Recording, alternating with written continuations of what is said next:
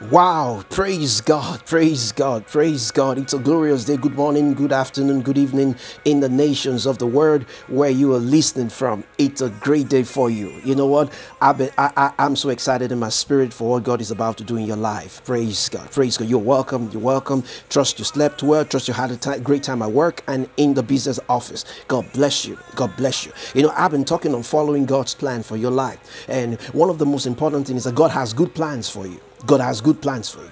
I take a text today from Jeremiah 29, verse 11. The Bible says, "For I know the thought that I think toward you, says the Lord. The plans that I have for you," another rendering say, "For I know the plans or the thought that I think toward you, says the Lord, plans of good and not of evil, to give to you an expected end, or to give to you a future and a hope." You know, but most important, I want to read from the Knox translation of the Bible. Jeremiah 29:11, quickly. "I have not lost sight of my plans for you, and it is your welfare I have in mind, not your undoing. For you too, I have a destiny and hope." You know what? I'm so excited for you today, for you getting in contact with this message. I'm so excited for you. If your dad never wrote you a will, if your mom never wrote you a will, God says to you right now, for you too, I have a destiny and hope. You know what? I just want you to stay strong. I want you to stay strong and hold in strong. It will never lead to shame. I quote strictly Isaiah chapter 50, verse 7. I talk about this scripture every time because it's a scripture that makes so much meaning to me. Isaiah chapter 50 and in verse 7. The Bible says, "For I know that the Lord God will help me, and therefore I will not be disgraced or embarrassed." It said, "Therefore have I set my face like a flint, and I know that I shall not be ashamed." I say to you today, refuse to give up. I say it every time. And I love what Pastor W. Hagen would say. He said, "I will not give up, and I will not quit, and I will not be defeated." So it's very important you have to say these words to yourself. So I say to you today, refuse to give up, refuse to give up. Now, you know what? It's time to stand up from the ashes and go fulfill God's dream for your life. You're not a failure, a wreck, or restricted to the side works of life. Oh no, oh no, oh no. Plans are meant to guide you. God has a plan for your life. Plans are meant to guide you. So you need to discover God's plan for your life and follow it to the ladder. Plans actually are meant to guide you in life. And there would always be detours from topsy-turvy and readjustments in life. Never a smooth sail. I'm not going to assure you a smooth sail because the Bible says many are the afflictions of the righteous. It said, but the Lord delivers him out of them all. I'm congratulating you ahead. I see you prospering and shining in all your ways. Blessings and promotions for you right now in the name of Jesus Christ. Very important. I quickly share an experience in the year 1999. Several years ago, in the year 1999, we went on a program with our pastor to outside city limit to another state in the country here in Africa.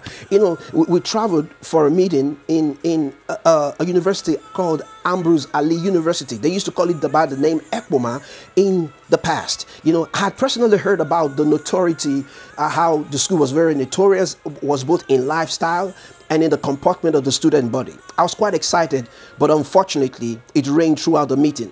And while on the rain, delegates plus the college doctors and professors, inclusive, we did witness a mighty outpouring of the Spirit in the Word and the miraculous, with many others hanging all over around on the surrounding trees and uncompleted structures in the meeting area, just like the days of Jesus Christ. That's our pastor in the last pastorate. The message of our pastor was centered around Jesus only, the authenticity of him being called the Son of God. Amazingly, I cried throughout the meeting. You wouldn't believe it. I cried throughout the meeting. I cried throughout the meeting. And throughout my stay there, why would I cry? I was already grown up. Reason being that I couldn't see any correlation between the man I was listening to and the school where he was an alumni. I was astonished. I was very surprised. I was very surprised because of his self-development, trainings, and building of his person. It totally defied the environment. That was what happened. So I concluded that it doesn't matter the environment as much as a dream that you carry on the inside. What's your dream and training requirement? You go and fulfill it. Go look for it.